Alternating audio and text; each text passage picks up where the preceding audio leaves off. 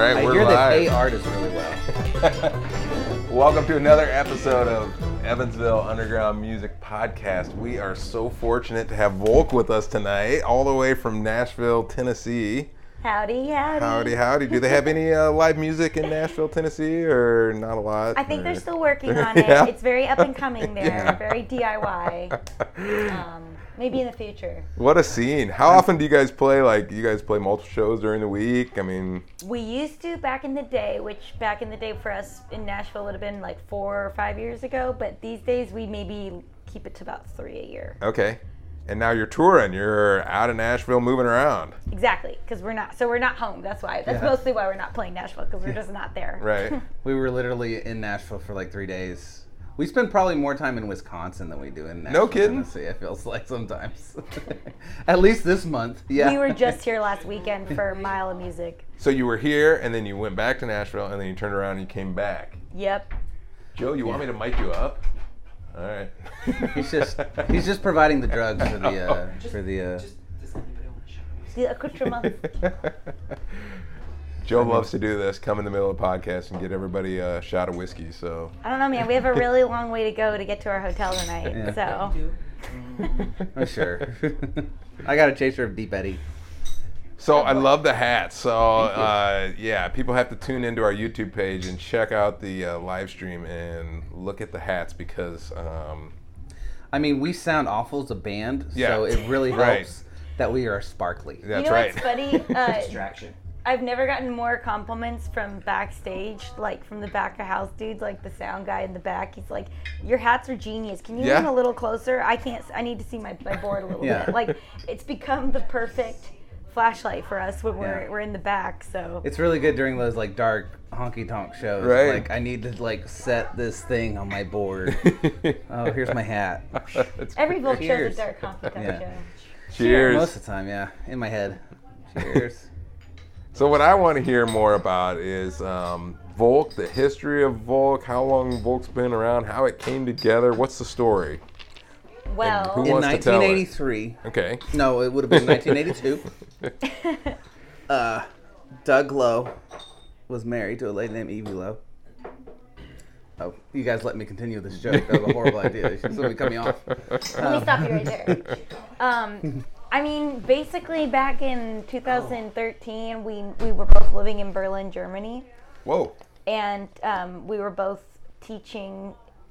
Chris was teaching actual like literature, and I was teaching English, and living abroad. And we met at an open mic. And How that's where it cool all is began. that? It was really cool. It was called Marie Antoinette, and it was No, Madame Claude. Wait, Madame Claude. Madame Claude. And it used to be a brothel. Yes, that's right. Really? Yeah, it And used to that's be a where you brothel. met at an And it open was a mic. cool, They did like, this listening room. Yeah, they did this amazing basement open mic. Like you go into the Keller, and maybe only 35 people legally can fit down there, and Yeah. it's just you can I'm hear pretty a sure it's pin like drop. 50 usually at least. It was the coolest sort of like anti-folk open mic, and they were really avid about like everyone listening, and you weren't allowed to do covers. It was so cool. Wow, Yeah. that's cool. Chris was playing like a Texas blues song with a slide, and it sort of stood out from what everyone else was playing, Uh-huh. and so we striked up a conversation. Yeah. And the rest is kind of history. So how'd you end up in Nashville? Like That was yeah. just like a logistics decision. Okay. We came to a point in Berlin where neither of us could drive legally. It would have been a huge hassle to get a driver's license and buy a vehicle. And we had figured out like, oh, you can't just play one city all the time. You have you realize as a musician, if you are trying to live as a musician, you have to have a product to sell and you have to have places to sell it, so you have to tour. Right. And that just seemed like such a far off practicality. It's for expensive Berlin. in Germany. Right. It can take up to a year to get your driver's license. And so we started shopping, and also I had been abroad for almost a decade because before that I was a Peace Corps volunteer, and so I was just ready to go home, and I think we wanted to like just have our music, like we're writing very American style music. We'd like to see what Americans think of it too, and we just decided to head home. And we were originally going to move to Texas, actually. Yeah. We did move to Texas. We did for like that summer of 2016. And tried out, played a couple shows, like I think like in Austin, thereabouts. And we were told about the Texas tax, which is basically like you have to, pay such and such in gas, essentially, just to get out of the state if you want to tour. If you're a rock band, like a weird rock band like we are, and you can't just go into like the White Horse in Austin and just rip out some Hank Williams, right? Which we can, by the way, White Horse. I believe it. You really kind of only have Austin, Dallas, and Houston to play as your markets, and then you have to leave Texas. And I really wanted to be in Austin. I went to school at UT Austin. Like, I call it my favorite ex-girlfriend of Austin, Texas. It's just a fantastic place to live. Right. But everybody in Berlin and all of our friends were like, if you want to be a touring band, you need to go to Nashville. And we learned that just like logistically it makes sense because it's close to so many large cities in the United States. It's like statistically like the city that's located closest to most large cities in the U.S. That's why it is what it is. Like there was a big competition in like the earliest 20th century between Nashville and like Branson, Missouri. But Nashville just won out because like you can do Louisville, Indy, Detroit, Toronto in a weekend. Right. And it makes sense. And you can like tour you can get yourself back. And why you don't probably why you don't know a lot of bands coming out of like Wyoming and things like that is just because you can't build up a following except for right there. So it was just a logistical decision. I mean, I've never thought of Nashville that way, but that's totally true, right? Like it's just everything's pretty accessible from there. Yeah. Very cool. Yeah. So tell me more about how you ended up in Evansville, Wisconsin. Like fast forward 5-6 years. Well, I meant to say that I felt during the gig. I was like, I feel like such a dick for the scratch offs because it was the scratch offs and the Hoot and Hollers. You said, but our booker, we had the same booker as Hoot and Holler, Brad Raffenow with Atomic, and he asked if we could jump on this gig. Yeah. Which was fun because we love the Hoot and Hollers, and now we also love scratch offs because they're badasses. Right. And that's how we ended up here. And I accidentally said Evans. Is there even an Evansville, Illinois? There's an Evansville, Probably. Indiana that's bigger than way bigger than Evansville. Because if you search up like Evansville pizza, you're going to get Evansville, Indiana, right? So, but I don't know of an Evansville, Illinois. But there could be. It was a gaffe on my part because we just spent 9 hours driving here, and most of that was in Illinois.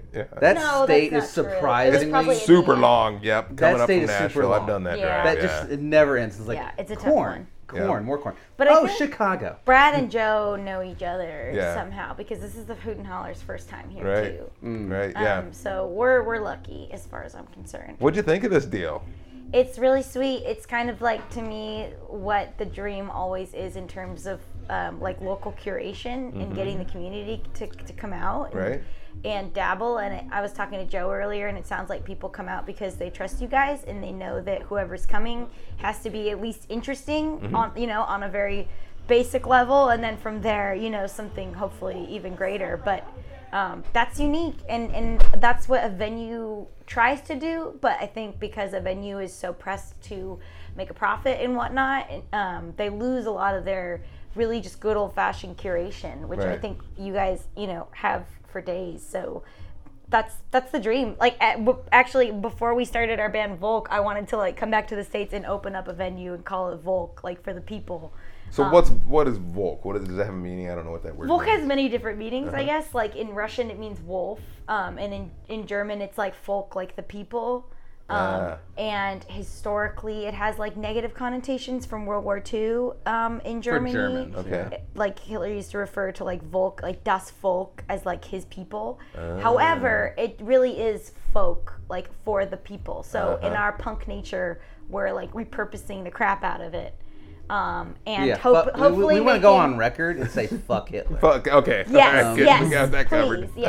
Yeah. So we've started saying it's cowpunk for the people. Yeah. Cowpunk for the people. Because why not? Right. And for me, it was always just like it made sense because we started out because it was in those in that open mic space of Madame Claude's, and we were both doing like very folksy music, but we both love Queen and AC/DC and the Killers. Our favorite shows are rock shows. Yeah. Right. Basically point And so blank. it's like folk music plus voltage There you go. Equals Volk. There's many ways. There's many layers to that. It's like an onion. There. We're like an onion.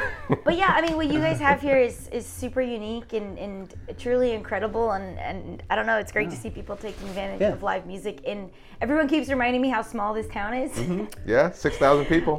So strong. You know, it's great, and it's outside, right? It's freaking. It's awesome when a town of people will just decide, like, we want to have a music scene. We want to do something.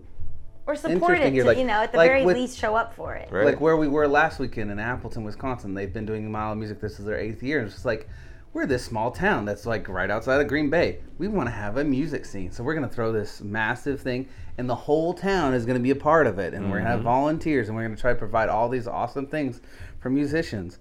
And that you guys all work together, and that, exactly. Like, it doesn't, obviously one person couldn't even begin to do all this. Right. And like Idar was telling me, like, he went to school for sound, so like it worked out. It's like those little serendipitous moments. It's like, okay, I think this actually is possible. Yeah, I feel that a lot with Evansville Underground Music. It's serendipity, like different, like the fact that you guys are here and Hoot and Hollas, and there's a meteor shower tonight. I mean, it's just all too perfect, right? It's nuts. It's nuts. Yeah, and I think after the past year and a half, obviously we're all just grateful to be back in it and to be feeling the music, shake through our bodies. Right. It just feels good.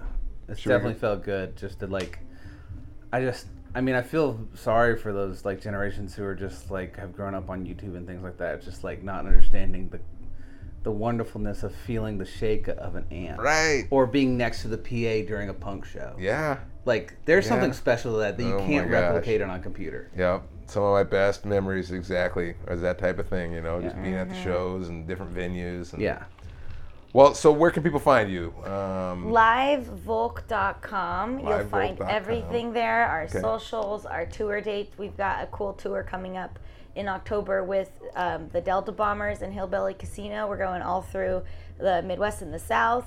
And then in November, December, we're going on tour with Necromantics, which is a crazy sort of historical, if you will, like psychobilly band. Cool. It's been around forever. And then the Delta Bombers as well. So we're throwing down for the rest of the year pretty much hardcore.